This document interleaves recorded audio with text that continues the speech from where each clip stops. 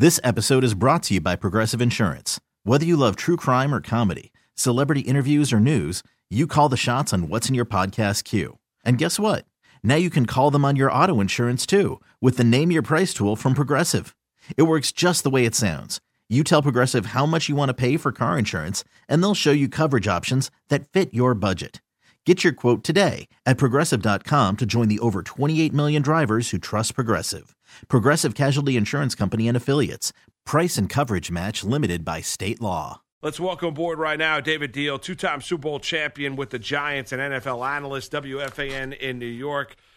See him on Giant post-game shows as well. Does it all. David, good morning. Happy Thursday morning to you, brother. Thanks for the time. Happy Thursday morning, Moose and Andrew. How you doing, my brother? We're doing well. We're doing good, David, and a lot to get into. You know, curious about the Thursday night affair tonight, right? And I want to hear from your perspective because I don't love the Thursday night product. Andrew doesn't love the Thursday night product. From a player's perspective, though, you've heard a number of complaints here. You know, how difficult of a physical turnaround? You know it. You played a very physical offensive line. You played hurt, banged up. I mean, you were as tough as they come, David. How difficult of a turnaround is it for the players to come back on a short week and play on a Thursday night? It is one of the toughest things to do as a player, especially when you become a veteran and you're older and it takes a little bit of time to recover. When you're in your 20s, when you're 22, 23, 24, you're recovering after a Sunday game by Tuesday. As you get older, that's creeping into Wednesday, Thursday, and sometimes into Friday. And I would say this to people. The two games that I went into a game feeling the worst physically I've ever felt were Thursday night games. We played the Broncos on Thanksgiving one year, and in 2013, my last year playing in the NFL, we played the Philadelphia Eagles on Sunday the week before, went to OT and had 79 offensive snaps, then had to turn around, go to Chicago and play in Chicago on Thursday. I literally was like draped in tiger balm from head to toe, hoping that it would make me feel better out there because it is. It's difficult to get ready for these games. Not only the one thing that you do like is preparation-wise, it's easy. You're simplifying your game plan. You're running what you do best. And you hope that you have a veteran team that can react and adjust to things on the fly and be more adept to it. But physically, it's so hard. And, David, along those same lines, I would think you'd want no part of a 17-game schedule then, right? No chance. I mean, when you watch some of these games, Moose, you and I have talked about this, when you get to week 15, 16, and 17, some of these games you're watching are like the battle of attrition. Teams are just trying to fill their roster. They're pulling guys off of the street for special teams. And it's one of the toughest things to watch is when you're watching a product that's not that good. In 2003, my rookie season, I'll never forget, week 17, we're playing the Carolina Panthers. At this point, Jim Fassel already knows that he's no longer going to be the head coach of the Giants. And we have 23 players on injured reserve. So we go out there and we're doing the old lower back stretch. I go to my left, I'm fine. I go to my right. I have somebody stretching right next to me that I have never seen before in my life. And I'm not kidding. I literally have never seen this person before in my life. It was me, actually. I should have known it. But we signed him on Saturday, and he was starting on our special teams on Sunday. That's not a product you want out on the field. No, that is not. You're right about that, David. A huge talking point certainly has been, about the officiating. David, do you think it's as big of a problem as people in the media and some fans are making it out to be? No, I actually don't. I think that we're just paying more attention to it now after the Rams-Saints game. That's the thing that really picks up, is when you had so much attention around one play that they're going to completely change the rules that the coaches wanted, mind you, not the referees. The coaches wanted this change to this pass interference rule. It's absolutely ridiculous. I just think that we're paying way more attention to it because of all of the incidents and all of the talking points that have happened since that Saints-Rams game. And you almost feel like the referees are almost petitioning the rule, and that's why they're not overturning the calls. I mean, watching that Giants game up against New England last Thursday night, it was a clear pass interference on Golden Tate, but they're sticking with the rule and the call on the field, and they're not changing it. So I just think that there's so much more emphasis, and we're paying so much more attention to it. But if you go back and you look at last year, you remember the first 5-6 weeks, the lowering of the helmet, how much that was thrown, and then they finally adjusted it. I just think we're paying more attention to it this year than we ever have before. So last year was lowering the head. This year it was pass interference and offensive holding. Those were the emphasis things that the NFL referees were coming into the league with. So you almost know that as a player on Sunday or on Saturday nights before the game, you know, you usually know what officiating crew you have. Okay, this crew is number 1 in holding, number 2 in pass interference. So you know what these referees are looking for when you're going into that game. David, I want to go back to the game tonight. The Chiefs have lost 2 in a row, and maybe the main theme through those 2 losses is they're just getting crushed in terms of time of possession. Is that more about their offense not staying on their field or the defense not getting off the field in your mind? That's 100% of keeping Patrick Mahomes off of the field. I mean, when you have an offense like this that can strike and can put up major points, your whole goal and objective is control the time of possession and limit the amount of snaps that they can have offensively. I mean, go back to 2007 when we played the Patriots in Super Bowl 42. Our opening drive was 9 minutes. That was one of our goals, was we need to control the time of possession and keep Tom Brady off of the field. I remember going back and then watching the tape after, and what did you see? You just saw him pacing the sidelines, wanting to get out there. That's what you need to do as an offense when you're facing a juggernaut like the Chiefs have on the offensive side of the ball. You've got to control the time of possession.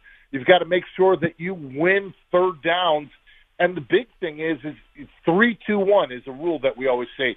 No more than 3 penalties by the offense, 2 by the defense, 1 by the special teams. If you stick to those rules up against a great offense like this, this is what gives you an opportunity to win. Like we've seen through the blueprint that we've seen through the Detroit Lions and from the Indianapolis Colts up against this Chiefs team. You know, David, to San Francisco we go next. How about the 49ers here? You know, they sent a message last week when they went into Los Angeles and just beat up on the Rams. I mean, Goff having under 100 yards, under 80 yards passing on the game.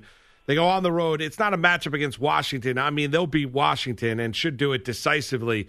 But are you a 49er believer in terms of what they showed last week and that this organization and this team has arrived? I'm a Kyle Shanahan believer. The way that he's able to dial up game plans for his offense, for his running backs, considering the fact both of his starting offensive tackles are out, I mean, it says a lot about him for the way that he's able to scheme, strengths and weaknesses of his players, you know, sometimes going 2 tight ends, sometimes going 3 tight ends. I mean, figure you had Staley, McGlinchey, and Juszczyk all out of that game last week. Those are your 3 best blockers on the offensive side of the ball. So when you're able to still tailor game plans to that and run the football effectively, regardless of which running back's in there, it says a lot about your offensive coordinator. That's what's going to scare me a little bit down the road for this 49ers team. You know, Staley's out for the year with his fibula. McGlinchey will be back with his knee. But how long will they be able to sustain on the offensive side of the ball without those 2 guys? And I guess defensively, they remind me of our 07 and 11 teams, the way that they can rotate on the inside. They can move defensive end to the defensive tackle position going up against the guard, which we used to call the NASCAR package. So you got a fast on a big. And the way that Bosa's playing his rookie season, it's nothing but encouraging. But the thing that, like I said, that still scares me is just offensively, the fact that they don't have both of their offensive tackles currently. I guess the flip side of that question, David, is how worried are you about the Rams after that loss on Sunday? I mean, I definitely am worried about the Rams. Obviously, they went out and made a huge trade for Jalen Ramsey. You know, Wade Phillips is trying to get back to his Super Bowl Broncos team where they can rush the quarterback, play press man on the outside, and get after the quarterback. That's something that you're not getting with Marcus Peters. Marcus Peters needs to be a off-zone coverage corner. That's not what Wade Phillips wants to do. And with the magnitude of everything that the Rams have going and what they can possibly be, Jalen Ramsey could be that missing piece, because that split second longer that quarterback holds the football, that's all it takes for Aaron Donald to get home and get a quarterback set or a quarterback hit. So I think that they've obviously taken their lumps. I don't think that they're going to have a full Super Bowl hangover like we've seen in the past, but I do think that they do worry you some when you look at offensively, them not running the football effectively. Todd Gurley, we really don't know his health status. And the big thing for their offensive line was last week, once again, they had 2 new starters in there, and figure this is a completely rebuilt group on the inside. Roger Saffold, their best left guard last season and their best offensive lineman, is on Tennessee. And then figure Sullivan's not playing center for him either. So you know it was going to take some time and some cohesion for them on the inside, but you didn't think it would take this long. Mark Malusis, Andrew Bogus, chatting here with David Deal, 2-time Super Bowl champion with the Giants, NFL analyst, WFAN in New York, Giants post-game shows all over the place. Hey, David, one of the fascinating matchups this weekend I'm looking forward to is Colts and Texans out in Indianapolis. Last time we saw Indy, they were imposing their will on Kansas City. Can they do the same thing on Houston this weekend at home that they did on Kansas City, win at the point of attack, and kind of minimize the impact of the dynamic Deshaun Watson at quarterback? Well, that's what they're going to have to do if they're going to want to win this football game. Obviously, the way that the Texans are playing on the defensive side of the ball, 8th against the run on their run defense, to allow them to get after quarterbacks and get after them opposing with Watt, Merciless, and the rest of the group.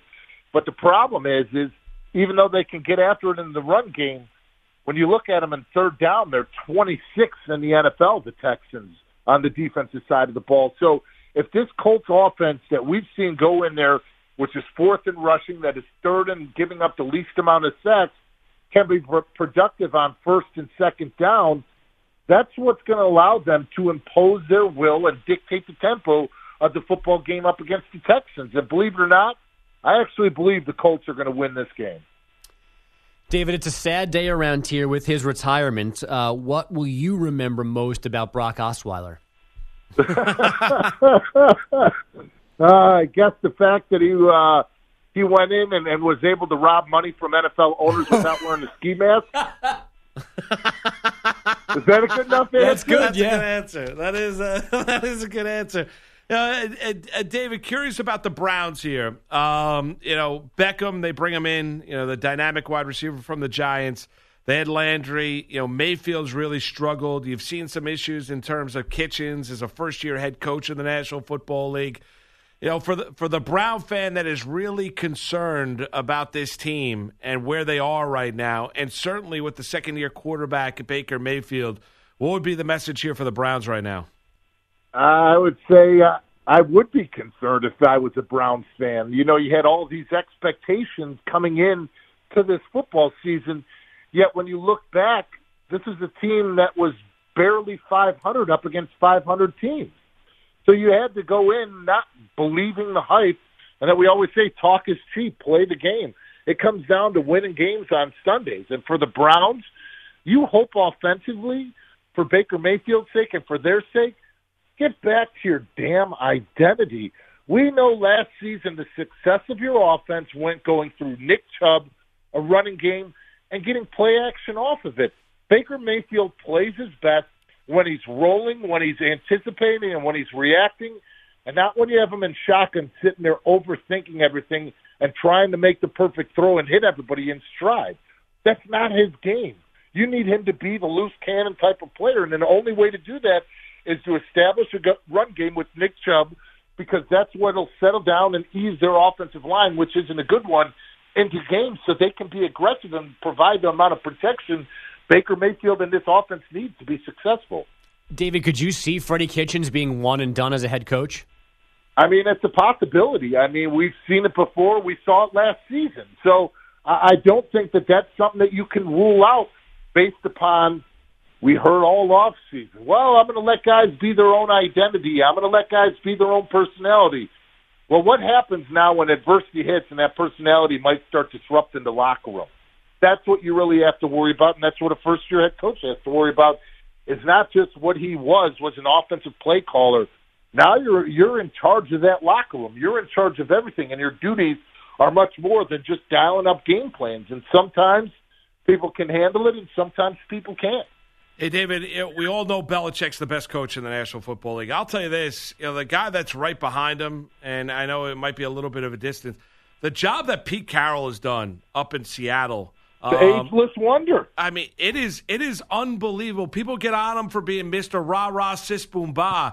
I mean, but he is able, and you got to have players, and Wilson's playing like an MVP of the league this year, but the adjustments that he and his staff make based on personnel losses is really miraculous. He's done an unbelievable job up in Seattle. He really has. And, people always say that, well, that rah-rah system bah. If you've ever sat down with Pete Carroll, that's who he is. That's what type of person he is 24 hours a day, 365 days a week. So when you can reinvent yourself as a coach like that, be the oldest head coach in the NFL, which is crazy to think about, because you never think of that when you see him during a game, and be able to adjust and talk to veteran players and younger players, not many people can do that. Think about when he took off his shirt with DK Metcalf after they drafted him. What other coach would do that? But Metcalf was laughing, younger guys get involved in it, and he can get in a locker room and motivate guys week in and week out. So you may believe, oh, well, it's all hype. It isn't. That's who he is all the time. He's got a great birthday. We both were born on September 15th, and we celebrated a birthday together. So I've got nothing but respect for what Pete Carroll has done in Seattle. And this is almost an entirely second act up there. I mean, Russell is still there, obviously, and some other holdover guys, but they come off the Super Bowl loss, and the defense kind of slowly falls apart, and they have to get rid of some guys and bring new people in. And now they didn't necessarily go all the way down to the studs, but he's brought them back up to being an elite team in the NFC again. Absolutely. I mean, you think about the whole Legion of Boom being completely gone, because at some point after you pay everybody at the same time, as they get older, you're going to start releasing them, and you've got other areas of concern of where you got to spend that money. So I think that both him and John Schneider, the GM, have done a tremendous job in Seattle, starting from scratch, rebuilding. But throughout that time, it wasn't like Seattle was getting killed offensively or defensively just because of the sheer way that Russell Wilson was able to play and Bobby Wagner on the defensive side of the ball. Final one for me, David, is this Lions-Vikings this weekend in Detroit. Number one, do you think Cousins has turned a corner a little bit mentally with the way that he's played the past couple of weeks and had a really good game this past week at home against Philadelphia? And this Lion team they should not have lost the game against the Packers. They should have beat the Chiefs. I mean, they might be, right now, instead of being, a team that's sitting there at 2-2-1, they really should be 4-0-1 this year. Patricia's, second year, they've been, he's done a really nice job this year so far, Matt Patricia has. They really have, especially when you look at how much the defense has changed and upgraded on that side of the ball. I mean, that was their big issue, was on the defensive side of the ball, making sure that they were getting people off of the field, getting takeaways, and in the red zone, they were just getting salvaged last year. But the way that they were able to bounce back, I mean, you talked about it. They should have won that game in Arizona. They shouldn't settle it with a tie. But, offensively, their whole big thing for the Lions is having an effective run game to take away some of the pressure from Matthew Stafford and Kenny Golladay. That's the whole big thing that that the Lions have to do offensively to aid their defense, because their defense doesn't have a lot of depth and they're not real thick in regards to how many people that they can interchange. A lot of times you're watching defensive lines and it's almost like hockey line shifts, 2 in, 2 out, 3 in, 3 out. They don't have that depth now. That's why it's important for the offense to control the time of possession. And for me, I want to see it out of Kirk Cousins for a long, extended period of time, because you could say, over the last 2 games he's thrown 6 touchdowns to 1 interception. Well, the first 4, he threw 3 touchdowns and 2 interceptions and wasn't near as well as what he looked these last 2 weeks. So I want to see the whole body of work. But as time tells and as history tells, when it comes to those big games, Kirk Cousins does not have it. Hey, David, great stuff as always. I'll see you on Sunday for the show on The Fan, and enjoy the rest of your Thursday, all right? Thanks. You guys, too. Have a great one, Moose. Nice talking to you, Andrew. Same here, David. You got it. David Deal, 2-time Super Bowl champion with the Giants. Okay, picture this. It's Friday afternoon when a thought hits you.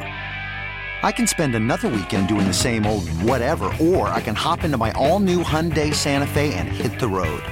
With available H-Track all-wheel drive and 3-row seating, my whole family can head deep into the wild. Conquer the weekend in the all-new Hyundai Santa Fe. Visit HyundaiUSA.com or call 562-314-4603 for more details. Hyundai, there's joy in every journey.